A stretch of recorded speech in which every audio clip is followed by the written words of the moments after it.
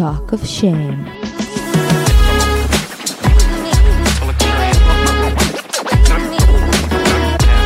היי, קוראים לי טל זולטי ואתם מאזינים ל-Talk of Shame. בואו נדבר ללא בושה על דייטים, מערכות יחסים, סקס, מגדר, או בקיצור, כל מה שבאמת מעניין. יהיה מצחיק ומעמיק, בואו נתחיל. שלום לכולם, חגים שמחים, חברים שלי. מה קורה, מה העניינים, איך עובר בינתיים? קודם כל, אני רוצה לפתוח את הפרק הזה ולהגיד תודה רבה רבה רבה לחברי הטוב ושותפי לדירה, תומר צ'צ'יק, שכבר התארח פה בזוג פרקים, והחליט לקראת יום הולדתי הקרב, ב2 באוקטובר, מי שרוצה לברך, הוא קנה לי ציוד חדש לפודקאסט, ככה כרטיס קול יוקרתי, ובזכותו הפרקים יהיו עכשיו בסאונד טוב יותר. אז כולנו יכולים להודות לו. חוץ מזה, רציתי גם לספר לכם שב-26 לאוקטובר אני מופיעה באברהם הוסטל בהופעה קורעת מצחוק עם מתן גורן, שאנחנו נאלתר בקומדיה רומנטית בהשראת הקהל שתסתיים בחתונה. יהיה כרטיסים אצלי בביו ובאתר של פנזין. תבואו, גם אני אשמח ממש לראות אתכם ויהיה צחוקים. היום מחכה לנו פרק עם חברה יקרה שלי, בנושא שלפי האנליסטיקה אני רואה שאתם מאוד מחבבים. אנחנו הולכות לדבר על מיניות ומיניות מתפתחת. בסוף כרגיל קראנו את חתונמי, והפעם עם חברתי השגרירה הצרפתית. אני כל הזמן אומרת שהיא שגרירה, היא לא באמת שגרירה, אבל היא חיה בצרפת בביקור מולדת, ובו דיברנו על כל אסונות השבוע שקרו בחתונמי. ולפני שניגש לכל היופי הזה, כרגיל רציתי לדבר איתכם רגע, והפעם רציתי לדבר איתכם על הרצון הזה שמי שאיתנו ישתנה, או שאולי אני צריכה לדייק ולהגיד הרצון הזה שההתנהגות שלו תשתנה, או שהכוונות שלו ישתנו, או שמשהו שם משתנה. רצון מוכר, לא? הרי אף אחד לא מושלם. תמיד יהיה משהו שיפריע לנו, שלא יתאים לנו. בעיקר שאנחנו כבר תקופה עם בן אדם, זה כמו ניקור כזה. זה נהיה יותר ויותר צורם, הדבר הזה שמפריע לנו, יותר ויותר מציק. לפעמים זה משהו שכל פעם יורר איזה קונפליקט, או איזה ריב. לפעמים זה משהו שאנחנו בטוחים שאם הוא רק יקשיב לנו, ורק שנייה יעשה עם עצמו קצת עבודה, אז הכל יהיה מושלם, ונחיה יחד לנצח נצחים. זה אגב אפילו לא חייב להיות במערכת יחסים רומנטית, זה יכול להיות גם במערכות יחסים אחרות בחיים שלנו. אבל הבעיה בדבר הזה, שזה בעצם מתכון להרבה טינה וכעס. ואני כבר אמרתי שאני חושבת שאיפה שיש טינה ומרמור, יש כנראה גם איזושהי נטישה עצמית. המערכת יחסים שיש לנו עם הבן אדם, זה המערכת יחסים שיש לנו היום. זה לא מה שזה יוכל להיות בפוטנציאל בעתיד, או זה לא מה שיהיה אם הוא רק ישתנה קצת, או רק ישנה את הדבר הזה, אלא זה מה שמוגש לנו היום, מה שאנחנו חווים היום, מה שאנחנו רואים היום, זה מה שיש כרגע. ואתם גם שוכחים שלהשתנות קצת, להשתנות טיפה, זה פאקינג המון עבודה. ואני מדברת על השינוי דפוס הכי קטן שיש. תסתכלו על עצמכם. תסתכלו מה היה דרוש ממכם לעבור ולחיות, ואז לחפש וללמוד ולהתנסות ולטעות, עד שבאמת החלטתם להשתנות. וגם שהחלטתם, עדיין כל העבודה עוד הייתה לפניכם. עדיין, אני יכולה להגיד לכם שאני בעבודה על זה יומם וליל, ועדיין מתקשה לעמוד מול הדפוסים שלי. עדיין אני לפעמים נופלת אליהם.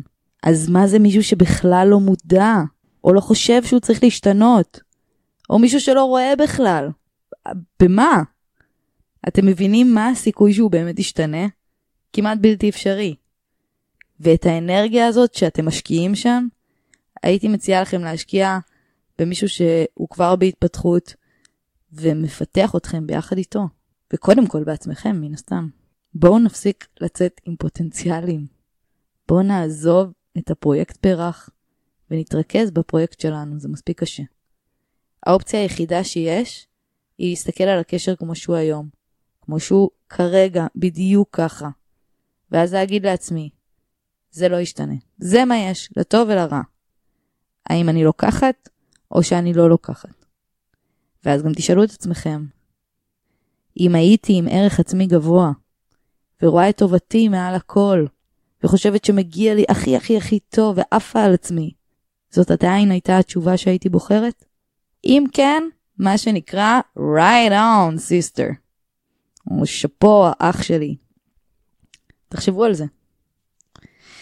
ובינתיים יאללה בוא ניגש לפרק. רק אל תשכחו להירשם, לדרג, לכתוב איזה מילה, זה עוזר לי מאוד מאוד מאוד, והכי יעזור לי שבאמת תשתפו את הפרק הזה או פרק אחר שאהבתם עם איזה חבר וחברה, שאתם חושבים שיתחברו לזה, ותגידו לו בוא שמע רגע, משהו נחמד. יאללה בואו תעזרו לי קצת, בואו נתאחד you guys, בינתיים אתם עושים אחלה עבודה, כבר עברנו את ה-60,000, אז בואו נמשיך, ויאללה, אכלתי את הראש. בוא נעבור לספיר.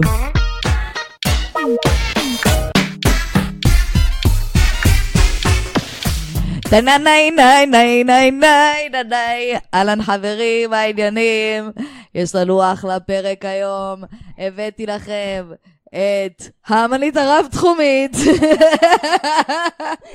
a.k.a מובטלת המחפשת את עצמה ועבודה, עובדת חלקית בעמותה ועושה מסאז'ים בשחור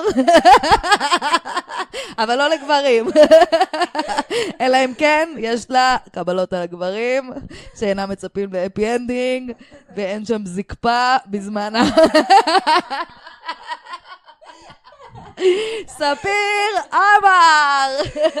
זו אני, אהבתי את הטייטל, קצר מאוד. טוב חבר'ה, ספיר פה היא חברתי משכבר הימים, אני מכירה את ספיר מגיל 10? משהו כזה שעברתי עם הכדורגל. כן, עברת מקרנית שבאת לעשות טרור אצלנו בכיתה. נכון. ספיר הייתה מלכת הכיתה, וכאלה זה היא הייתה מלני בי בהרכב של הספייס גרס. היית צריכה להציג אותי ככה פשוט, ספיר מלכת הכיתה ולסגור את הסיפור. זה גם כי את חושבת שאת היית מלני בי בגלל שבאמת כאילו הייתם ענייה? כי אז לא היה PC בניינטיז. וואי, אני יכולה מה זה להעמיק בזה. מי שתמניה היא תהיה מלני בי, ומי שג'ינג'ית היא תהיה ג'ינג'ר. כן. אני כמובן לא הייתי בהרכב של הספייס גרס, אם טעיתם. לא היית מזוהה עם אף אחד. לא הסכמתי להיות מלני סי.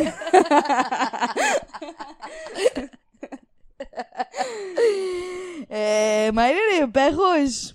אני מעולה, כמו שאמרת, בחיפושים אינסופיים, אחר משמעות. ללא הצלחה. מה מצאת בינתיים? מה מצאתי? תסכול ועוד תסכול ועוד סתם. יותר מדי ידע ופחות מדי כלים, אבל אני על זה. על זה ברמות. אוגרת את ארגז הכלים שלי ותקווה שיצא ממנו משהו. שתדעו שלפני שהתחלנו להקליט כבר התחילה פה שיחה ממש נורא, ואז אמרתי, אוי, שיט, עוד פעם זה קורה, ולא הדלקתי את המיקרופון בזמן. בדיוק דיברנו על לדעת אינפורמציה על הפסיכולוג שלך, עם כמה למה, אני חושבת וכמה שצריכה להיות... אמפתיה אתה מביע לעניין הזה. זה אולי צריכה להיות באמת פינה נוספת אצלך. פעם אחרונה ראיתי את הפסיכולוג שלי, עבדתי בבחירות וראיתי אותו מרחוק, כנראה עם ביתו. כל הזמן ניסיתי לתפוס את המבט שלו, וכאילו הוא לא ראה אותי. עד שלפני שהוא עמד לצאת מהבית ספר, עשיתי לו, אייל! ומה הוא עצר? אז הוא הסתובב, עשיתי לו מרחוק כזה, ואז ראיתי איזו התלבטות אם לגשת או לא, אז שאלתי, מה קורה? אז הוא עשה לי כזה לייק מרחוק, לייק גבוה. יפה, יצא מזה יפה. כן, אחרי זה שאלתי אותו בטיפול אם זה הביך אותו לפגוש אותי. היית חייבת להביך אותו עוד יותר, לקחת את זה שלב אחד קדימה. אתה תגיד לי שלום. אין כמו להביך את הפסיכולוג. אם אני מובכת, גם אתה מובך. איך יחסייך עם הפסיכולוג? קודם כל יש לך פסיכולוג גבר. יש לי פסיכולוג גבר. את רוצה לדבר על זה רגע? כי גם לי יש פסיכולוג. היה לי, כאילו בדיוק סיימתי טיפול, אבל... את עכשיו עם אישה. לא, אני הפסקתי טיפול, אבל הייתי 4 שנים עכשיו עם פסיכולוג גבר. שאם הוא מקשיב, היי. I missed you.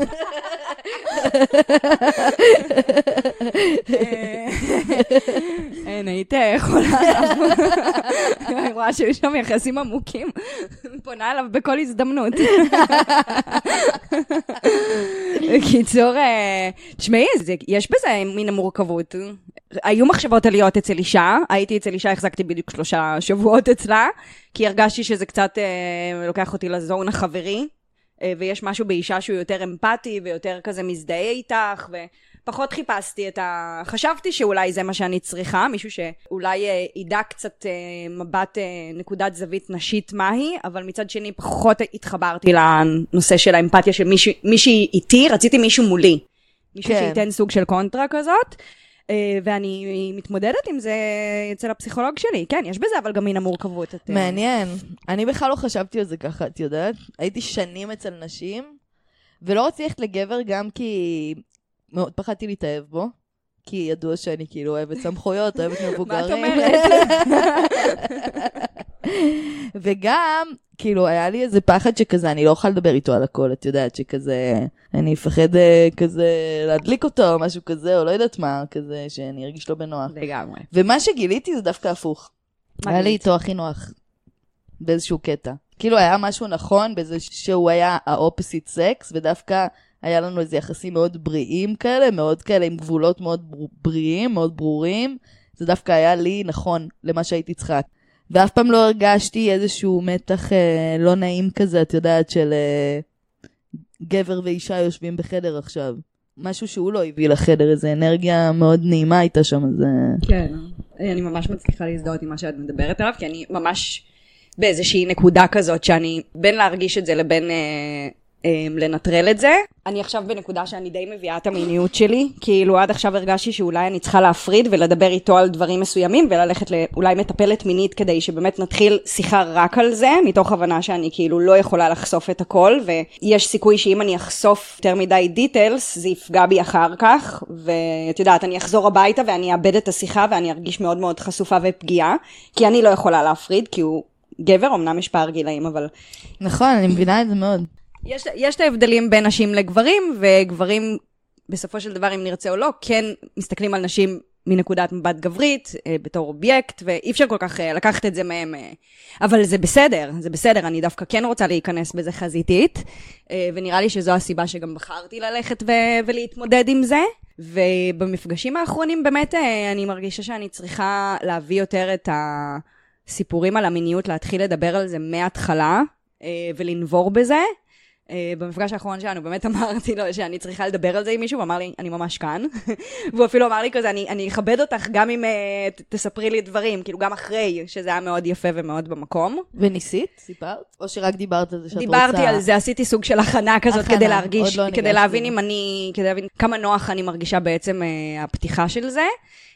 אבל אני חושבת שאין, מה זה אין ברירה? אני מעוניינת, אני רוצה להיכנס, ואין מה לעשות, בלדבר על מיניות יש חוסר נעימות, וצריך להביא את זה ולהתמודד עם זה, אבל כן, אולי בעקבות זה, אני דווקא, בגלל שאני מדברת עם גבר, תהיה איזושהי נקודת מבט שתחדש לי, כי עם נשים אני די מדברת על זה כל הזמן, גם בין אם זה לא פסיכולוגיות, או נשות מקצוע, והדעה שלי הנשית היא מאוד מאוד מבוססת, ואולי אני קצת צריכה לערער אותה, או... ואחרי שפתחת את זה, איך הרגשת? כאילו אחרי שאמרת לו, אני רוצה להתחיל לדבר על זה. אפילו בלי לדבר על זה. כאילו, עצם זה ששמת את זה בכלל, הנחת את זה על השולחן.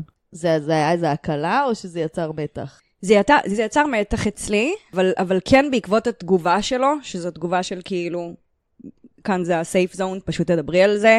אז את יודעת, יש דברים שברגע רק שאת אומרת אותם בכל, אז הם נשמעים קצת יותר שפויים ויותר ישימים, וברגע שאת כאילו רק חושבת עליהם, הם נשמעים מאוד גדולים מהחיים ומעבר ליכולת שלי, ואני חושבת שכן גרם לי להרגיש בנוח, חושבת שבפעמים הבאות אני כן יעמיק איתו את זה, יש לי הרבה מה להגיד על איך שגדלתי ואיך שאני נחשפתי למיניות, ועל את יודעת, אני בכלל לא ידעתי מה זה, כאילו, זו הייתה תקופה אחרת. זה באמת הזדמנות להגיד שבזה אנחנו נעסוק היום.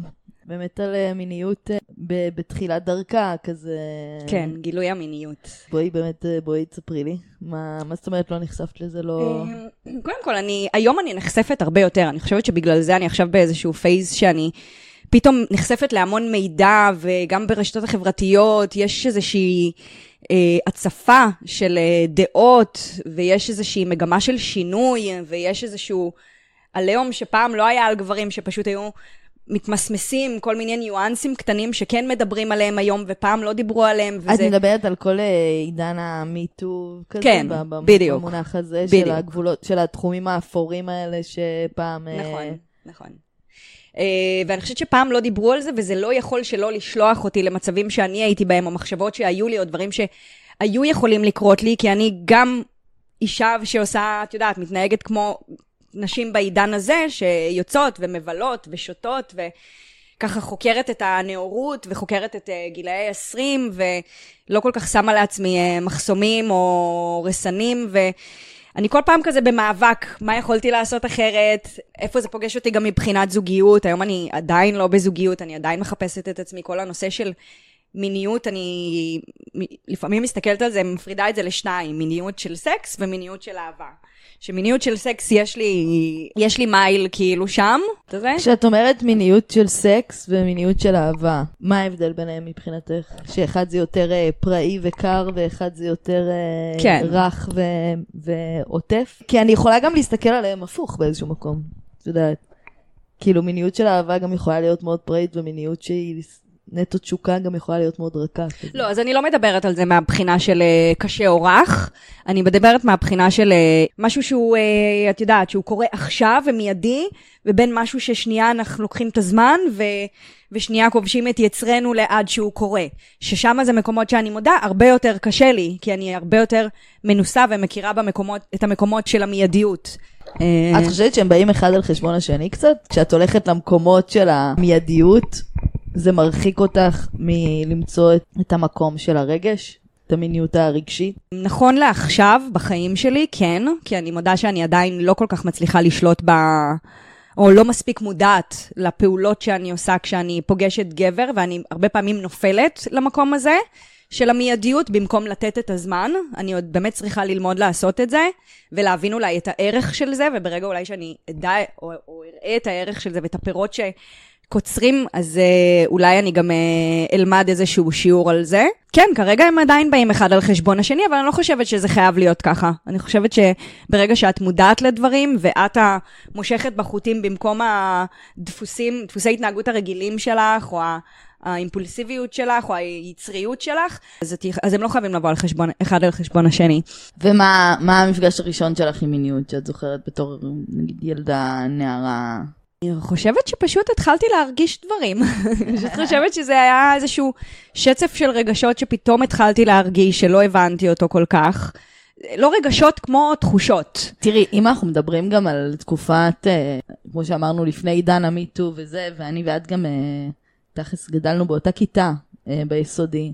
אני חושבת שאנחנו באנו מסביבה שהייתה מאוד אלימה מינית. כאילו האלימות המינית הייתה מאוד נוכחת בכיתה. ובמיוחד, אני חושבת שנגיד את היית ילדה מפותחת יחסית, שהתפתחה מוקדם, שמושכת המון תשומת לב, כאילו הבנים מאוד התעניינו בך כזה. אני בטוחה שהיית חשופה להרבה יותר סיטואציות מסוכנות, אני אקרא להם, באיזשהו מקום, שבכלל לא ידענו להגיד שהן מסוכנות, כי אני חושבת על עצמי בתור ילדה בגיל הזה, נורא קינאתי בתשומת לב הזאת, את יודעת, נורא רציתי שהבנים יסתכלו עליי גם ככה. אבל אני אחרי זה שומעת ממך את הסיפורים של אז, ואני אומרת, וואו, איזה פחד, מה עבר עלייך שם? כן, זו נקודה חשובה. אני הרגשתי בעקבות ההתפתחות המוקדמת שלי, מאוד מאוד חשופה, שזה גם משהו אני חושבת שהשפיע או משפיע עליי עד היום, שזה איזושהי תחושה שאני חשופה, את יודעת, ברחוב, שאני בתוך אוטובוס, ואת יודעת, אין כל כך לאן להסתכל, אבל אני חושבת שכולם בוהים בי, זה דברים שעדיין נשארו לי, אני חושבת שזה עוד מאז. זה היה בלתי נשלט. זאת אומרת, זה יכול להיות שזה גם משהו שאני שידרתי. לא, אני לא בקטע של להאשים את עצמי, בקטע של אני הרגשתי דברים, היו לי תחושות, ואני חושבת שמעבר להתפתחות, את יודעת, של הציצים והגובה שלי, הייתה גם אולי איזושהי אנרגיה שאני לא ידעתי מהי. כולנו היינו מאוד הורמונליים, אז נקרא לזה ככה, כאילו, זה גיל כזה גם, שההורמונים משתוללים.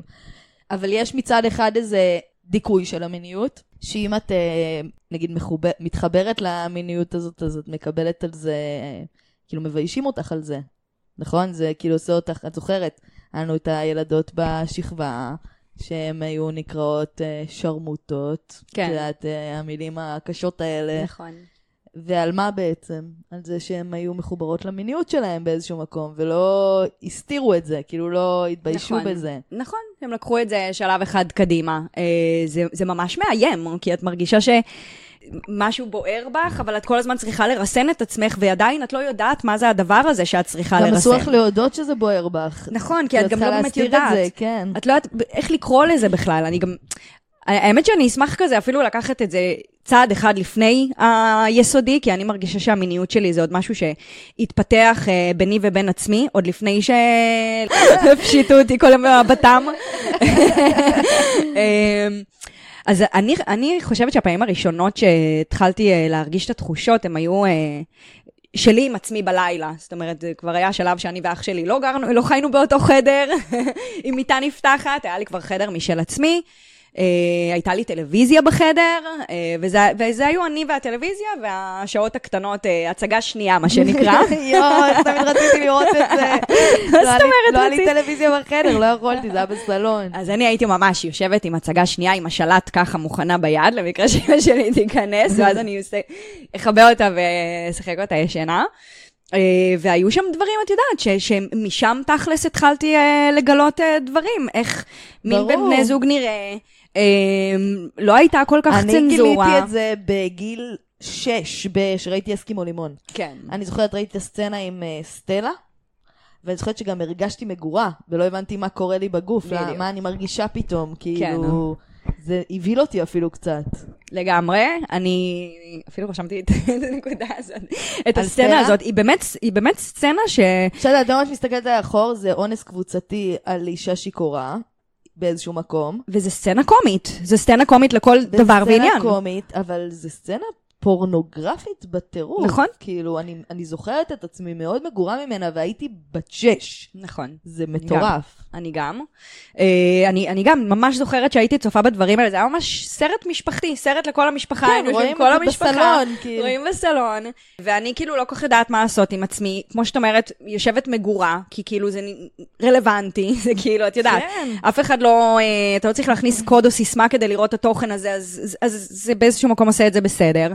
והרגשתי גם נורא אשמה על זה, כי לא כל כך ידעתי מה לעשות במקום הזה, ללכת ולרצות את זה, לא לרצות את זה, הרי זה גם בסופו של דבר כן סימנו נשים כאלה כנשים פרוצות, נשים מנוצלות, וצחקו על זה. ביישו אותנו על המיניות שלנו. כן, ואת מצד אחד מגורה, מצד שני, את לא רוצה להיות הבחורה המנוצלת הזאת, שבאים 3 בני נוער, ופשוט פורצים לה לדירה, ועושים את היחסים, מקיימים יחסי מין, אונסים, או באמת לא יודעת איך לקרוא לזה, אבל זו הייתה התקופה. היה המון פורנו, כאילו, את יודעת, את התקופה של הקאזה והאימיול, שהיית פשוט מורידה סרטים. כן, מה, הם היו יושבים במעגל, הבנים אצל אחד מהם, וזוכר את הסיפור, בצוותא, משפשפים בצוותא. וזהו, ואת יושבת שם, ילדה קטנה, מפותחת, עם יצרים, עם תחושות, והיה פער מאוד גדול בין מה שהייתי רואה ומה שהייתי מרגישה וחשה, לבין בפועל מה שהייתי עושה, כי בתכלס לא הייתי עושה כלום בסופו של דבר, הייתי יושבת בלילה, מכבת הטלוויזיה, ואובייסלי נוגעת בעצמי, אבל שומרת את הכל לעצמי. ברור. וזה איזושהי מכסה מסוימת שלך עם עצמך, שאת מגיעה לאיזשהו גש כזה, שבאיזשהו שלב, אני זוכרת שהייתי נערה כבר, פשוט רציתי לסיים עם זה, רציתי כבר לקיים יחסי מין, להגיד, אני לא אכפת לי, אני לא רוצה חבר, לא רוצה שיוציאו אותי למרום נבל לאכול פיצה, אני רק רוצה לסיים עם זה ולשכב עם מישהו, לא משנה לי מי אתה. בוא נגמור עם זה פשוט, כאילו. וזה גם, זה מחשבה מאוד גברית, את יודעת, וזה...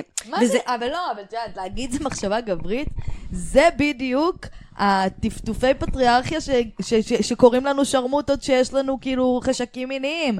זה אותם מסרים, זה אותם מסרים בומרים ישנים שהם כבר, אנחנו יודעים היום שהם לא רלוונטיים. הרי מה זה כמו גברים? לא, יצר מיני זה הדבר הכי אנושי ובסיסי שיש לנו, זה החוש ההישרדותי הכי בסיסי שלנו. זה הדרך שלנו להישאר פה בעולם, זה הדרך שלנו להמשיך להתרבות ולהמשיך להביא ילדים באמת לגיהנום הזה, שאין באמת סיבה ברורה למה אנחנו ממשיכים להביא ילדים למקום הזה שהולך ומתקלה, וכאילו זה, חוץ מזה שיש לנו צורך הישרדותי וחשק מיני שבא בעקבות הצורך ההישרדותי הזה. כן, תראי, בסופו של דבר אנחנו כאילו גם קצת עוסקות בהגדרות, ואני מרגישה שכאילו, אני היום במקום שאני מגדירה, זה שאני אומרת על זה שזה גברי, פעם אולי זה היה באמת מיוחס לגברים, אבל היום אני הסכמתי עם עצמי, יותר נכון הסכמתי עם הפסיכולוג שלי, שיש צד גברי ונשי בכל בן אדם. זאת אומרת, גם בגברים יש צד נשי, ואני חושבת שהתהוויתי בגלל שגעשתי ונורא רציתי כבר מין. זאת אומרת, המקום הכובש הזה... כן, המשהו הרגעי הזה, האימפולסיבי, הוציא אצלי במרכאות את הצד הגברי יותר, ולא את הצד הנשי מאוד מוכר של אישה צריכה שיוציאו אותה ויקחו את הזמן, וזה פשוט... כן. ככה, זה היה הדפוס שהתהווה עם השנים. כן, כן, זה מה יש. אני לא רוצה להגיד נלחמת בזה היום, כי אני גם בסדר עם זה באיזשהו מקום, כמו שאת אומרת, זה חלק מהחיים, ואני נהנית מזה. יש לזה מחיר מסוים, כי באמת לפעמים זה בא אחד על חשבון השני, לאו דווקא מבחינתי, מאיך שגברים אולי תופסים אותך, כאילו אני לא חושבת שאם אני שוכבת עם מישהו נורא מהר או זה, אז צריך, את יודעת, להגיד אוקיי, היא לא רצינית, היא לא זה, אבל אני חושבת שעוד הגברים עוד צריכים הם לעשות איזשהו מייל, כדי לא להיות במקום הזה המאוד ראשוני ופרימיטיבי, וזהו, ואני אחזור קצת אחורה, אז כן, אז קודם כל קיבלתי מחזור בגיל מאוד מאוד מאוד מוקדם, שזה גם היה איזשהו פרץ מטורף.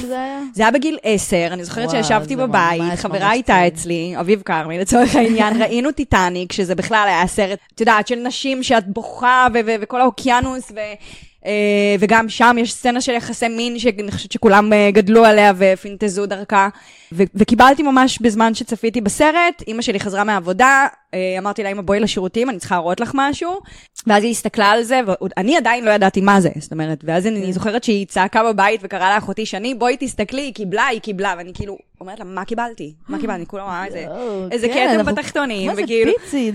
מה זה? ממש, עוד לא היו איתנו שיחות, עוד לא היה כאילו, את יודעת... עוד אפילו לא מדברים איתך על זה. כלום, כאילו, אני גם לא ידעתי שזה דם, חשבתי שזה סתם, פשוט, את יודעת, לא הסבירו לי שום דבר, תקעו לי איזה פד, כמו איזה אבזאי, תלכתי בבית עם פד ענק, וזהו, ושלחו אותי לבית ספר, כאילו, את יודעת, לא דיברו על זה, אני הייתי ראשונה, וזה עדיין כזה, הכרתי רק את השם מחזור, לא ידעתי שזה הפתח כאילו להיכנס להיריון, באמת שלא דיברו איתי על זה, היה לי חוסר ידע, ברור, היינו פיצים, מי ידבר איתנו על זה? נכון, וגם היה חוסר מודעות, וגם ההורים שלנו והאחים שלנו לא ידעו לדבר את זה כמו שהיום... לא, בגיל 12 קיבלתי את הספר האלמותי, הילד מקבלת. וואי, אני צריכה להשלים פערים, לא היה לי את הספר הזה בחיים. ממש לא קנו לי אותו. הילד מקבלת, זה קל, חבר'ה, תחפשו את זה. אולי יש את הוורסיה הדיגיטלית של זה, אני אנסה להוריד. אולי אני אבין משהו על עצמי.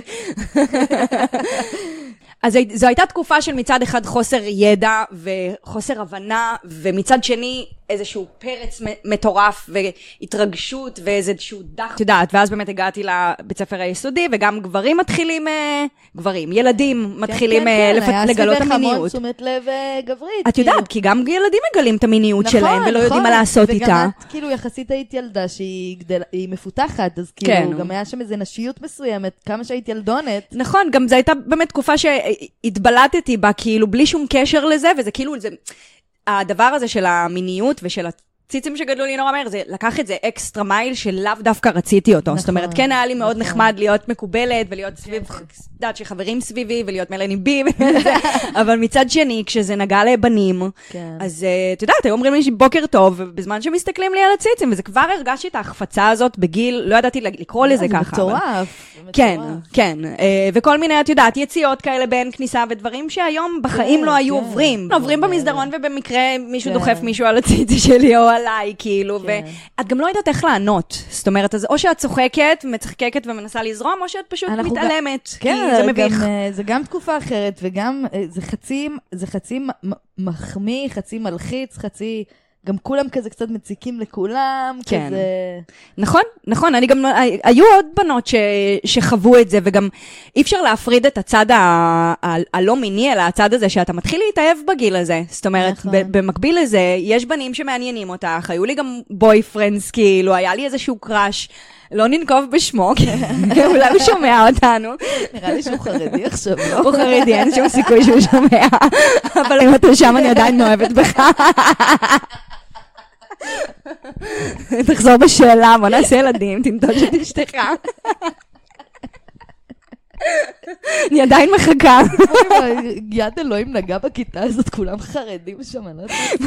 תשמעי, כולם חטאו, כולם היו ילדים חרא, צריכים לכפר על כל המעשים שלהם. אז זהו, אז את יודעת, אז במקביל אני גם באמת היה לי קראש ואהבה ראשונה למישהו שרציתי נורא, גם לא ידעתי איך לאהוב, זאת אומרת, איך לבוא, לא הלכתי עם השאלה, אני אוהבת מישהו ואז היא יצאה לי טוב, אז זהו, בואי נדבר על זה. נכון. לא היה שם המון מוח ואיזו אינטליגנציה רגשית מפותחת, היה ילד מאוד יפה, אבל מאוד כאילו לא... כן. היום היה אפשר לשים אותו על הספקטרום איפשהו, אספרגר הוא בטוח לא היה. זה בטוח לא היה מתחום האוטיסטים הגאונים, אבל היה שם... אני חושבת שאת צודקת.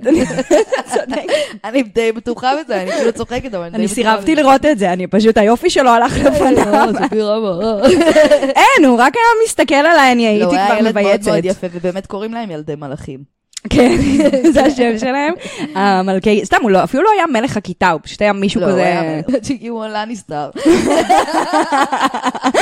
אוקיי, אז רגע, אז אני רק אגיד כאילו על הנושא הזה, שבאמת גם אהבה מתלווה לזה, כי את מתחילה לפתח רגשות לבנים מהכיתה שלך, ואת כאילו לא יודעת בדיוק את הגבול. גם עזבי שאת כל היום רואה בובה פראית וקטנטנות והמורדים, וזה רק כל היום עוד יותר מעלה את החשקים ואת ההורמונים ואת ה... נכון. האנשים שם שחזרו סצנות מבובה פראית. צ'וצ'י תאמו. ממש, אני חושבת שבאמת התקופה הזאת הביאה גם בתוכה פחות מיניות, אבל היה שם אלמנט בכל הטלנובלות האלה של אהבה נחזבת, ואהבה שהיא לא מושגת, ואהבה של זה, זה כאילו עוד יותר מרחיק ממך גם את המיניות וגם את לממש משהו. אני יודעת שעליי זה מאוד השפיע, כאילו, בובה פראית וכל האנחלה כל הדברים העצובים האלה. הייתי יושבת ובוכה על מר גורלי, ועל זה שאני לעולם לא אשיג את הילד הזה שהוא בן 12 ועדיין לא התחילו לו החדשקונים, כאילו, אין לו מושג איך קוראים לו. וזהו, ואז יודעת, ואת גדלה, וחובת התיכון, ואני בתיכון היה לי קצת יותר קשה, ובגלל שבאמת לא היה לי ידע ולא הבנתי, אז הוציא ממני בדיוק את ההפך. זאת אומרת, זה הביא אותי להיות בן אדם מאוד מאוד מאוד מופנם. כי לא כך ידעתי איך להתהלך בחלל, כאילו פתאום היו עוד נשים כמוני, וגם הגיעו בנות שהיו בחטיבות ביניים, שזה משהו שלנו לא היה, אז הם היו כבר אפילו יותר נשים. הגיעו, הייתה מישהי בשכבה שהגיעה, והיא כבר ידעה שהיא לסבית, כבר הייתה עם קוצים, הייתה עם לסבית, היא הייתה כבר סגורה על החיים שלה, ואני אמרתי, אוקיי, מי אני בכלל? כאילו, פתאום נבלעתי, פתאום כל התשומת לב הזאת נעלמה, ולא שהיה לי קשה עם התשומת לב שנעלמת, אבל פשוט לא כך הבנתי מה המקום שלי. אבל הרגשתי שאני צריכה בגדול לעבור איזשהו תהליך עידון מסוים בתיכון, כדי לבסט את עצמי ולהתחיל להיות קצת יותר בוגרת, ולהתחיל להתנהל בתור ילדה קצת יותר, בתור נערה, ולא הצלחתי. ומתי איבדת בסוף? מתי המיניות הזאת קיבלה סוף סוף את המענה שהיא חיכתה לו מהסצנה של סטלה? תמיד זה היה רחוק מהבית. בגיל האמת די מאוחר, אני חושבת שזה היה גיל 17 או 18 שכבר שכבו לפניי, נשים וגברים. את זוכרת את זה כמשהו שכאילו היה, הנה זה קורה, וזה מה שחשבתי שזה יהיה, או שזה כזה, אז אני חושבת שאם את אומרת המילה ציפיות, לא היו לי כל כך ציפיות, כי אני באמת, שזה הגיע, זה פשוט קרה, כמו באמת משהו מאוד גברי, כאילו זה פשוט היה זבנג, וגמרנו וסיימתי עם זה, לא הרגשתי שום דבר כלפי הבחור הזה, הכרתי אותו באותו הערב, אני לא זוכרת היום מהו שמו, לא, פשוט עשיתי את זה כבר. כן, לא היה כיף, לא היה כואב, לא היה לא כיף. הדבר היחידי שאולי את זה כדאי לצנזר, אבל הוא השאיר לי פתק, זה היה באילת, והוא השאיר לי פתק אחר כך של, אני מקווה שלא תשכבי, כי סיפרתי לו שזו הייתה הפעם הראשונה שלי, כאילו אתה יודע שהייתה הפעם הראשונה שלי, והוא כנראה מאוד ניבל מזה בתור גבר מאוד חמוד, והשאיר לי פתק כזה שהוא הלך, שהוא משהו בסגנון שלו, מקווה שאני לא שוכבת ככה עם כולם, שהיה כיף, וזה קצת נתן לי איזושהי קפה כזאת, כאילו, של אוקיי, זה קצת... מה זאת אומרת קפה? הרגשתי שפתאום זה זווית גברית שאני לא נחשפתי אליה, של מישהו שהאשכרה מדבר באיזושהי חמימות, או לא מדבר, את יודעת, לא מסתכל עליי רק בתור האובייקט, אלא יש שם איזשהו אלמנט רגשי כזה, כן, איזה משהו קצת יותר מגונן, ולא הכרתי את זה. אז כזה הרמתי את הגבה, כי הייתי בתקופה של פשוט לחקור, פשוט לצאת, תקופה שאת יודעת, גם את מגלה את האלכוהול, ואת יוצאת לטיולים עם חברות, והיה נאפה לפני הצבא, ואת נכנסת לסיטואציות שאת באמת מאוד נהנית ממנה, של טשטוש, ושל מועדונים, ושל מסיבות קצף, ואת פשוט מוצאת את עצמך מתמזגת עם כל הדבר הזה, ונהניתי מזה. איפה את היום מול זה? אז היום אני קצת במקום שאני מבינה שכל שנות ה-20 שלי חייתי ככה, זאת אומרת, חייתי את הרגע במקום הזה, לא היה לי שום צורך בזוגיות. חגג. זאת אומרת, כן, היו לי מערכות זוגיות, אבל לא משהו שהערכתי יותר מדי, או שהסתכלתי עליו לטווח הארוך. לא כיוונת לשם גם כל כך, רצית לבלות. נכון, רציתי לבלות. עוד הפעם, זה גם נובע מזה שאף אחד לא שם בפניי את מה המשמעות של להיות בזוגיות, כמה זה מפתח, כמה כדאי לי, לא כי אני כדי לא להיות לבד, לא הרגשתי לבד במקום הזוגי. לא חסר לך. לא. ואני חושבת שלפני איזשהו שנתיים, לפני כמה שנים כבר היה לי קשר שהסתיים, קשר שהוא יחסית היה ארוך, של כמעט 3 שנים, והייתה פרידה קשה, את יודעת, וכבר חיינו ביחד, גרנו ביחד, היה לנו דירה, הייתה לנו כלבה, ואת יודעת, ואז קצת חוויתי מה זה מערכת זוגית. קודם כל, הוא היה הרבה יותר זוגי ממני, אז כל הזמן גם הייתי במקום הזה של מקשיב לו, של מקשיב כאילו, שהוא מנחה. מלמד אותך מה זה. כן. כן, גם לא היה כל כך דוגמה בבית, תכלס. נכון, ההורים שלי גם, בין עם אבא שלי היה בארץ, או שהוא נטס לעבוד בחול. פשוט הרבה, כן. אז לא הייתה איזושהי מערכת זוגית מאוד ברורה. זאת אומרת, שני אנשים שדי מנהלים מערכת יחסים והורות וארוחות שישי משהו שמנהלים רוטינה מסוימת שהיא לא רעה ולא טובה, היא פשוט לא לימדה אותי שום דבר. אז הוא היה קצת המודל שלך, הבויפרנד הזה. כן, הוא עשה לי איזשהו סטארטר כזה של איך זוגיות צריכה להיות, שבסופה של המערכת הזוגית הבנתי מה אני לא רוצה. זאת אומרת, מה אני לא רוצה שזוגיות. מה שהיה לכם. נכון, בדיוק. זה גם משהו ללמוד. לגמרי. אני תמיד האמת לומדת דרך השלילה. כן, לומדים מטעויות בסוף. כן. וזהו, ואז את יודעת, חוויתי עוד קצת רווקות. עד אז האמת, לא הכרתי את המילה רווקות. זאת אומרת, בגילאי 20, את לא מכירה את עצמך בתור רווקה. אין את המילה הזאת בלקסיקון בכלל. אז פתאום את יוצאת בגיל 30 לרווקות, ונהניתי ממנה גם מאוד. איזה כיף זה 30 רווקות. זה לא רואה את 20 ברווקות. נכון, כי 20 זה לא רווקות, 20 זה נטו לחקור, ו-30 יש משהו שאת כבר פחות או יותר יודעת מה את אוהבת, מה את רוצה, מה הסגנון שלך. ואני חושבת שרק בשנה, שנתיים האחרונות, כמובן שגם הסביבה מאוד משפיעה על זה, ואנשים שכבר משריצים בלי הכרה סביבי, תפסיקו עם זה. סתם. לא, באמת, אבל הסביבה מאוד משפיעה עליי. יש לי לפעמים מחשבות שאם זה לא היה ככה, אז אולי גם לא היה לי כזה דחוף עכשיו לקנן, איך אומרים? ועכשיו את רוצה קצת. ועכשיו אני מרגישה פתאום שיש לי צורך, עד עכשיו לא היה לי צורך, זה אפילו לא היה בקטע של רוצה או לא רוצה, לא כל כך הייתי צריכה, ועכשיו אני פתאום מרגישה, קודם כל עייפות של גיל 30, אני גמורה, אני גרה לבד, את יודעת, מכל המשתמע עם זה, הדברים הקטנים של מישהו שיוריד את הכלבות רגע. אבל מה במובן של מיניות וכזה ובעולם הזה? קודם כל, אני בגלל שאני תמיד תופסת את עצמי כבן אדם מאוד מיני מגיל צעיר, פתאום אני מבינה שיש מה זה פער בין זה לבין לעשות סקס. זאת אומרת, דווקא חברות שלי שהן הכי מקורקעות, והן עם אותו בן זוג עשור, הן עושות יותר סקס ממני, ואיך זה יכול להיות, כאילו. כי מיניות זה בעצם, זה לא באמת העניין של הסקס, כמו איזו אנרגיה מסוימת שאת באה איתה לעולם, וקצת אנרגיה שאת נמצאת בה, כזה אנרגיית חיים כזאת. נכון. אני ממש בשבועיים האחרונים חפרתי לך על זה, אבל הייתי בוויפאסנה, ושם הדבר הראשון שעשו לנו בשיחת פתיחה, הייתי בריטריט שתיקה.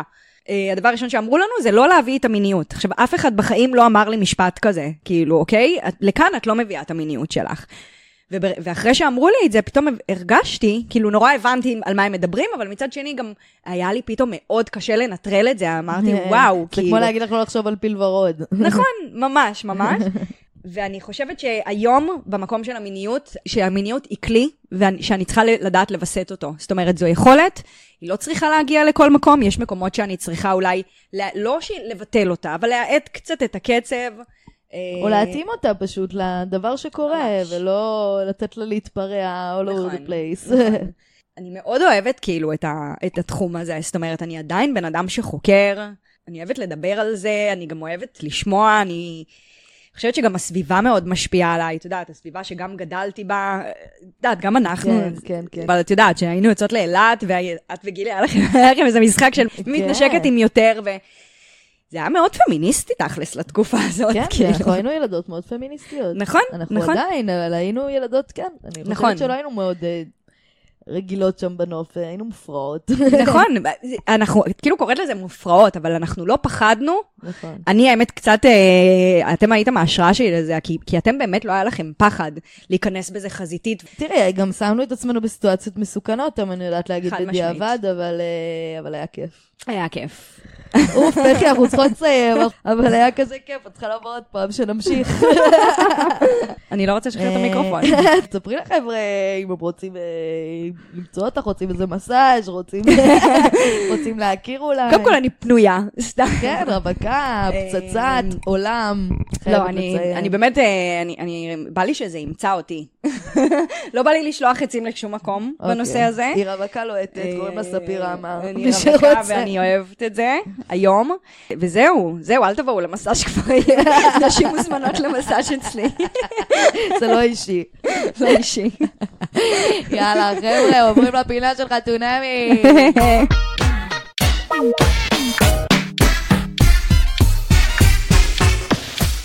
שבוע טוב, חדש של חתונמי, כמה חיכינו לפרק. הרבה חיכינו. כל רביעי עוד היה לאנשים תקווה קטנה. חבר'ה, איך אתם עוד מצפים לפרק ביום רביעי? לא הבנתם שברגע שיורד האח הגדול? אז זהו, כבר אין להם יותר אינטרס לתת לנו 2 פרקים. אפרופו יחסים מתעללים שאנחנו רואים פה קצת בתוכנית. הם קרים איתנו. שהם יודעים שאנחנו כבר כל כך שבועים שלהם, שהם יכולים לעשות מה שבא להם. אני מנסה להבין מה האסטרטגיה, הם רוצים למרוח את העונה הזו עד שתתחיל העונה הבאה, כאילו הם רוצים למשול בכל. האמת שאני אשמח שהם יעשו את זה. לא, אבל אני רוצה... שלא יהיה הפסקה בכלל, שיהיה עונה שלמה, ישר אחרי זה פרק מה קרה בעתיד, וישר אחרי זה עונה חדשה. אני ממש מתקשה, אי אפשר להתקדם ככה, אי אפשר לעשות שום דבר. את רוצה להתגעגע? אני לא צריכה לעשות כלום, אני לא צריכה לפתח רגש, אני לא צריכה לפתח אינטימיות, אני לא צריכה, אני אהיה בסוף קרה איתם. זאת שפה חובה את מה שבן חווה עם מנור, זאת לא אחרת מהשגרירה שלנו בגולה, נטלי יעקובוביץ'. שלום. שלום. היי. כן, את רוצה לפרוק? מה הרגשת בפרק הערב? שנייה, אפשר לחגוג את זה שראינו את מעיין, ככה במיטב חלציה. האמת, זה אפשר לחגוג. עשה לה טוב לצאת מהוואנזי. וואו. היום, איזה מופע של שבת בוקר. היה לה יפה מכופתרת, אה? זה עשה לה טוב לישון בבית. מה זה, היא צריכה? מצא את הבגדים. מצא עוד לוק. הרימה בעוד לוק חדש. איך אמרת, היא צריכה לקחת שיעורים אצל קרין. כן, רואה אותי או לא רואה אותי? כן, כי מה הוא רואה? רואה את הסוויץ' בבית. בתכלס פייר, היא צריכה איזה מפגש עם קרין. כמו שמעיין עלתה על א', ופתאום ראינו את יופייה, לקרין קרה באמת הדבר ההפוך. ואז את שואלת את עצמך, האם באמת הם היו משטחים הפוך? אז מה איתמר היה אומר על הוואנזי? איך הוא היה מתלונן על הוואנזי הבלתי נגמר? ואיך עומרי היה מגיב אני כל הזמן שואלת את עצמי על כל אחד מהבחורים שם, מה היה קורה אם היו נותנים לו את מנור? על כל אחד מהם. זו השאלה הכי קשה. על כל אחד מהם, זה התרגיל.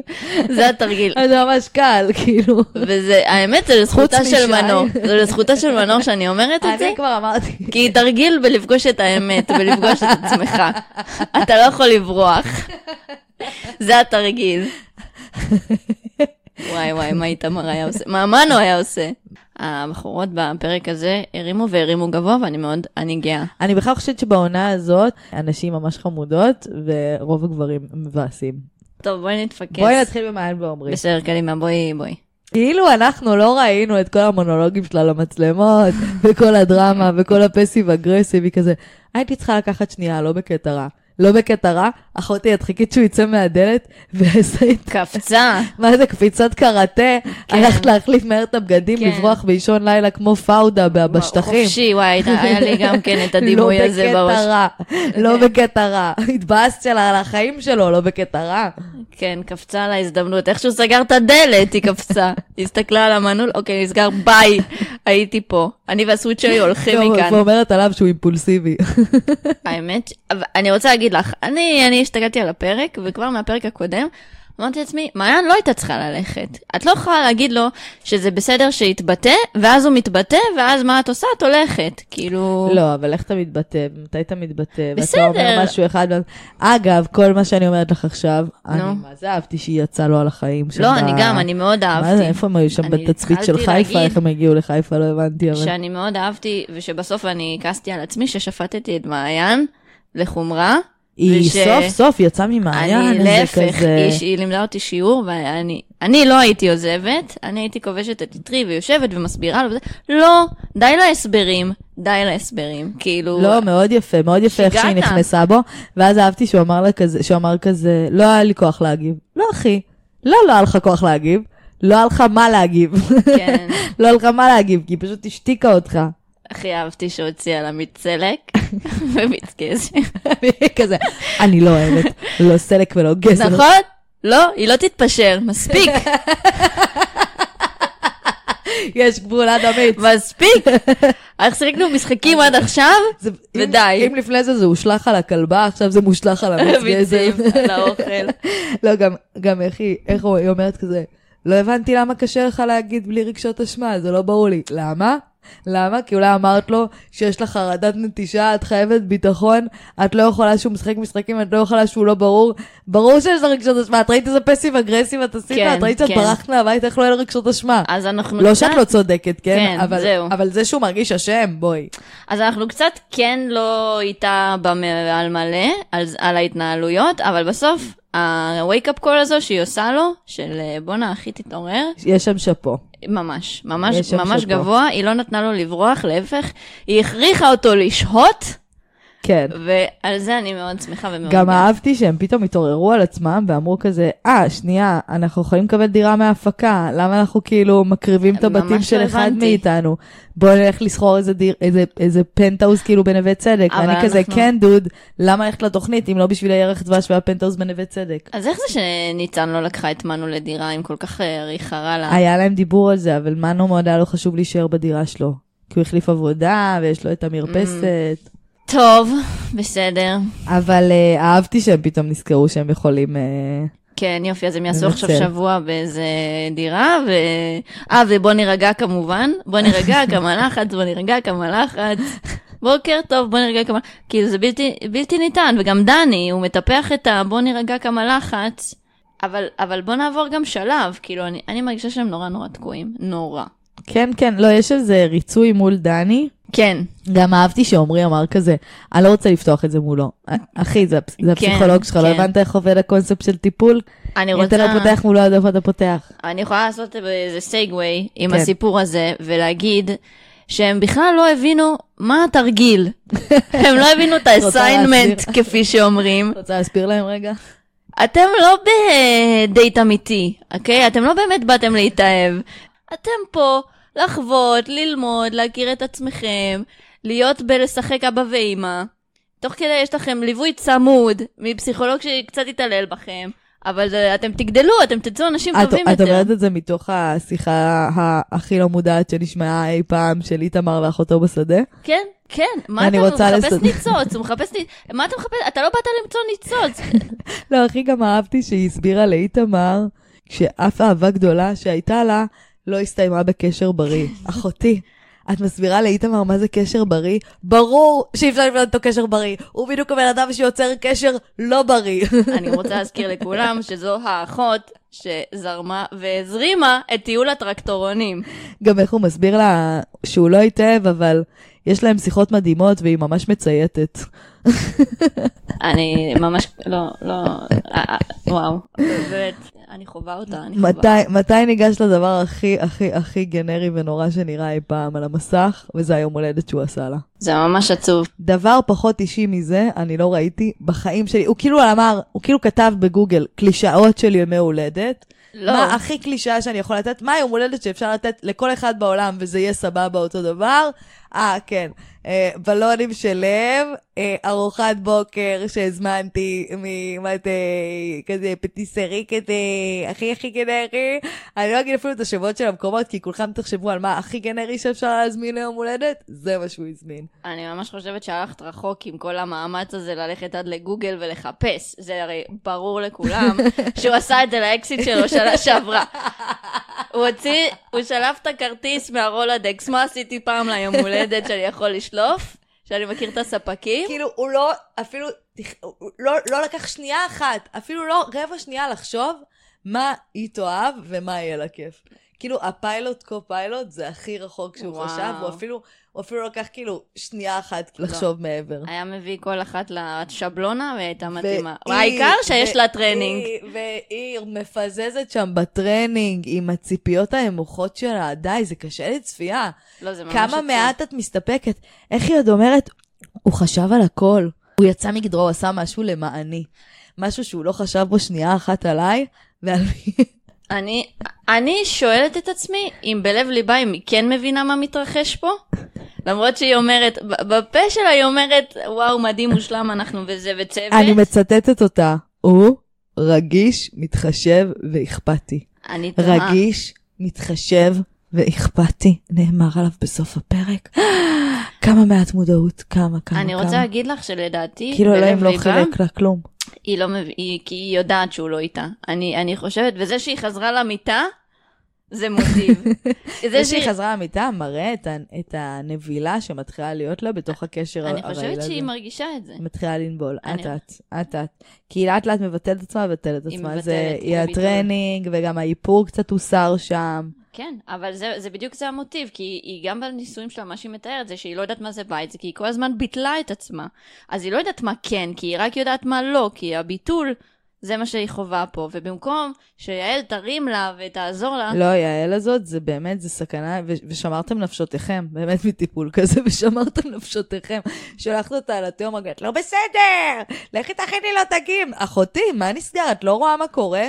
את לא רואה מה קורה? לכי תפלי באיתמר, עזבי את הבחורה כרגע. ממש. קודם כל דברי עם איתמר. למה לכעוס עליה? גם סבבה, אז היא מנסה למצוא מה כן. כל החיים רק אומרים לה מה לא. והיא גם אומרת לה מה לא, את עושה לא טוב, קרין. היא לא כמו מעיין, שאיך היא אמרה? איך אני ועומרי, שנינו יודעים להקליל סיטואציות, ככה להכניס הומור. איך היא מקלילה שם בשלולית וואנזי שלה בספה.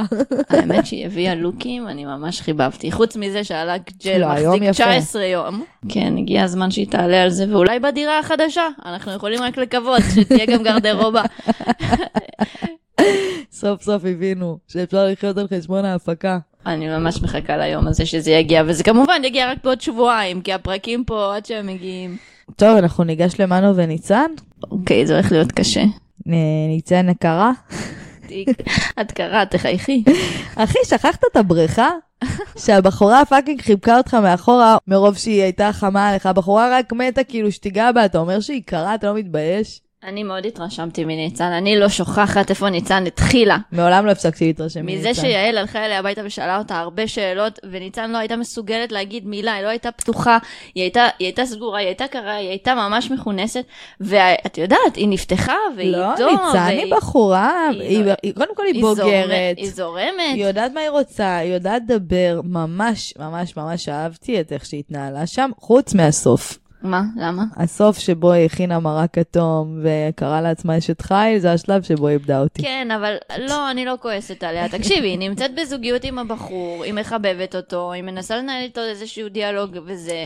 בסופו של דבר, את גם רואה מה שמראים לך, לא, גם כל הסאגה הזה וזה, ואתה נכנס איזה חום, לא הבנת שהבדיחה לא, די, too soon להמשיך לצחוק על הדבר הזה. אני רוצה להגיד שאני, מה שאני זיהיתי במנו, ואני אגיד את זה. היה שם הסצנה באמת לפנתיאון של גסלייטינג, ומה זה גסלייטינג, ומה שהוא עשה לה. זה, אני צוחק עלייך, אבל זה לא רציני, זה לא כבד, ואל תהי כבדה. אני סתם צוחק, אבל זאת עובדה. אבל אני עוקץ, אבל זה עובדה. אני לא עוקץ, אני רק עוקץ. אני עשיתי את זה בקטע שלא מודע. לא, יצא ממנו הפרק הזה... לא אהבתי. לא אהבתי את הדרך. אבל דווקא בגלל זה אני נורא חיבבתי את מה שניצן עשתה שם, כי היא נורא לא נתנה לזה לגיטימציה. כן, אבל גם מה אתה כאילו מביא פרחים ומנקה את הבית? זה כזה לא הבנת עם מי אתה נמצא. ואת, מה את מתלהבת מזה? בסדר, אבל זה אני גם באמת, כמה היא יכולה להחזיק את הלפיד? נכון, היא גם רוצה להיות כזה כלילה, כמו שהוא כזה כל הזמן. זה גם לא רק ממקום כזה. גם אהבתי את זה שהיא כזה אומרת לו, אני לא רק פן, אני לא רק כאילו צ'יל. לא, היא ממש, היא לא נתנה לו להניח את הגבולות גזרה שלו, של בואי ותחייכי, ובואי ותהי גם חמה. למה את לא מחייכת? זה משפט שצריך להוציא מהחוק. די, גברים, תקשיבו לי עכשיו ותקשיבו לי טוב, בסדר? אין משפט שיותר פחות עושה חשק לחייך מהמשפט, למה את לא מחייכת? ומדברת איתכם עכשיו הבחורה הכי חייכנית בישראל, באמא שלי. אל תשאלו אותי למה אני לא מחייכת, אל תשאלו אף בחורה למה היא לא מחייכת, אנחנו לא נועדנו לחייך, אנחנו לא מיצגים במוזיאון, אנחנו לא אמורים לשעשע לכם את המרחב, בן אדם שבא לו לחייך מחייך, בן אדם שלא בא לו מחייך לא מחייך, אני בחיים לא עצרתי אף אחד ברחוב ושאלתי אותו למה הוא לא מחייך, זה באמת, זו שאלה כל כך, לא משנה כמה הוא יפה בעיניי, אני לא אדרוש ממנו לחייך, אני לא אבקש את זה, אני לא אחשוב שזה מצחיק, או די, לא בזוגיות ולא לא בזוגיות. ואל תיתנו לי להיות הבן אדם הזה שאומר לכם את זה. והנה עשיתי את זה. לא, בסדר, כי את הסברת להם מה זה החפצה, אין בעיה. די. יש אנשים שצריכים לדעת את זה, מנו לא שמע על זה עדיין. איך היא מטפטפת לו? איזה אשת חיל. עם הרק אטום. יש לו מזל שהביציות שם משחקות תפקיד, אחרת... אבל תשמעי, נו מה, לא, הוא מתוק. אני גם אוהבת את זה שהוא תמיד בדק פייס כזה, מוכן לכל סלפי. אבל פה בדיוק את נופלת, אני לא יכולה, את לא יכולה. תראו, תבין, אומרת לי את זה, השגרירה שלנו בפריז. כן. היא בעצמה, יש לה בן זוג שקוראים לו בסטיאן. אבל אני לא גרה נופלת. בפריז כבר כמה שנים, אז בסדר, אז את לא מתרגשת. אם הוא היה אומר לי שאני קרה ושזה את פוגשת כל היום כאלה, הולכת לך בקטלוג שלך שם בשאנזליזה, יש פה בנות, שזה כן, זה מדליק אותם, נכון. זה מחמם שם בחלציים, בגלל לשמוע את שאני המבטא קיבל- הזה. זה נחמד לראות את השפתיים המשורבבות. בסדר, אז בגלל שאני מחוסנת בעניין, כן, יש לך שפתיים אני משורבבות יכולה כל להגיד יום. לך שאת נופלת שבויה. את לא נפלת. לא, היום אני יכולה לראות דרך זה, ולהגיד, הבחור חצוף עם הפרחים האלה, חצוף. לא, הפרחים זה מתחת לכל ביקורת. די. זה כמו למה את לא מחייכת. זה על אותו מקום. ברור. ולמה הבאת? כי היה לנו ויכוח אתמול? לא, בכלל זה לא קשור, אין כל קשר. אין שום קשר, אני תמיד קונה פרחים לאישה כל כך וגם שהיא קרה. תסלח לי. שהיא כל כך תסלח לי. חמה. ושהיא תסלח לי. ורגע, ואולי זה היה בתת מודע. לא, גם אמרת משפט. איך מרגישים שיש אישה בבית? לא. טוב שהוא לא אמר לה שהוא רוצה אותה בית. לא, רסת הכל. רוצה אותה בית. כולם שם רוצים אותם כן, בית, גם כן. אומרים הצ'חנונים, רוצה אותה כן. בית. לא, נגיד ניצן לא הייתה סופגת את מה שקורה עם איתמר לדעתי. ברור, וואו, היא הייתה כבר אוכלת אותו בחופה, הייתה לארוחת בורחת בוקר. מהסכיזם. יואו, נראה לך, היא הייתה רואה את הבלונים האלה והוא היה נשאר בחיים? זה לא היה קורה. מה הוא היה עושה עם מנור? רק היה חסר לי שם את הדובי הזה שעושה I love you. יואו. ואני אומרת את זה זה לזכותה הקלישאה של מנור. היחידה שהייתה חסרה שם. מנור, come back, we miss you. כן, כי היא העמידה את הדברים פעם על מקומם. לא, גם זה כיף לראות קצת מישהו פלופ קצת בתוכנית המשוחכת הזאת. סוף סוף מישהו שהוא כאילו, כן, אני פלופה, אני משפצת בעניינים, דופקת פה שורות, ואני אנשק לך את הבולבול מול המצלמה עם המשחת שיניים. כן, ככה אני רוצה. ככה אני רוצה, החזירו את מנור לאלתר. ואני שמחה שהולך להיות פרק הרווק עם מנור. את יודעת שעכשיו כל תמה שאני עוברת בעיר, אני חושבת על מנור. חלום שלי לראות אותה בתמה, חלום שלי. כל תמה לשימור, אני מנור, חושבת על מנור. שמרי לי את הבית, מנור. כל תמה. איך בא לי גג איתה ביפו. ממש, בא לי שתעשה אני לי יפו ואמדי. ווקינג טור בשבת בבוקר. טוב, אחותי, זה משפט לסיום. קודם כל, תודה שבאת, כיף שבאת, כיף שאת בארץ בביקור. כיף, תענוג לפענח את העניינים ולגלות אותם יחד איתך. מילה לסיכום, אני מאוד מקווה שהפרק הבא לא נצטרך לחכות 40 שנה במדבר בשבילו. ממש. ואני ואנחנו רוצים את שני. עכשיו, אנחנו כולנו לא מלאי תקווה שהעניין פה יתרומם בין הזוגות, בין רובם לפחות נגיד, אבל שיזרקו לנו עצם, משהו. אני מבינה שהשמועה אומרת שבין מנו וניצן זה כאילו, זה קורה. כן, נכון. אז זהו, זאת המילה לסיכום. מילה לסיכום זה שאני רוצה לראות קצת יותר את דני ויעל עובדים ומרימים פה, כי כרגע הכל יורד לטמיון, שום דבר פה לא נראה. אני דווקא רוצה לראות פחות את דני ויעל עובדים, כי ככל שהם עובדים, האנשים כאילו נכנסים לרמת סיכון נפשית יותר קשה. אני פשוט רוצה שמשהו יקרה, את מבינה? שמשהו יקרה. אני ממש מחכה למלון רימונים, למרות שזה תחילתו של הסוף. טוב אחתי. אבל אנשים טובות פה. כן. מרימות. טובות. אנשים לשלטון. כן, יש שינוי. כן, יש לי טענות גם לחלקן, אבל לא ברמת הבנים. אין מושלם. אין מושלם. טוב, נטלי ג'קובוביץ', Yes. thank you for being with me. Thank you. חבר'ה, תעקפו אחריי, כרגיל, Talk of Shame, פודקאסט, תקשיבו רגע, תשלחו לזה חבר, מה אכפת לכם, תמליצו, תירשמו לערוץ, תעשו סאבסקרייב, תעשו שיתוף, איזה דירוג, איזה תגובה כתובה. באמת, אני לא פה מוכרת כלום, כל דבר יעזור, ככה תוכן, ככה נחמד. תנו איזה יד, תנו איזה זה. Talk of Shame פודקאסט, עם 2 F'ים, בפייסבוק, באינסטגרם, ביוטיוב, עם F1, וכל שאר האפליקציות, ופודקאסט בעברית. והפינה הזאת היא חלק מפרק מלא, שהפרק המלא עוסק במערכות יחסים, ואתם יכולים למצוא אותו בספוטיפיי, באייטיון, ובכל אפליקציות הפודקאסטים. יאללה, חפרתי. שבוע טוב, אני איתי טל זולטי, ביי!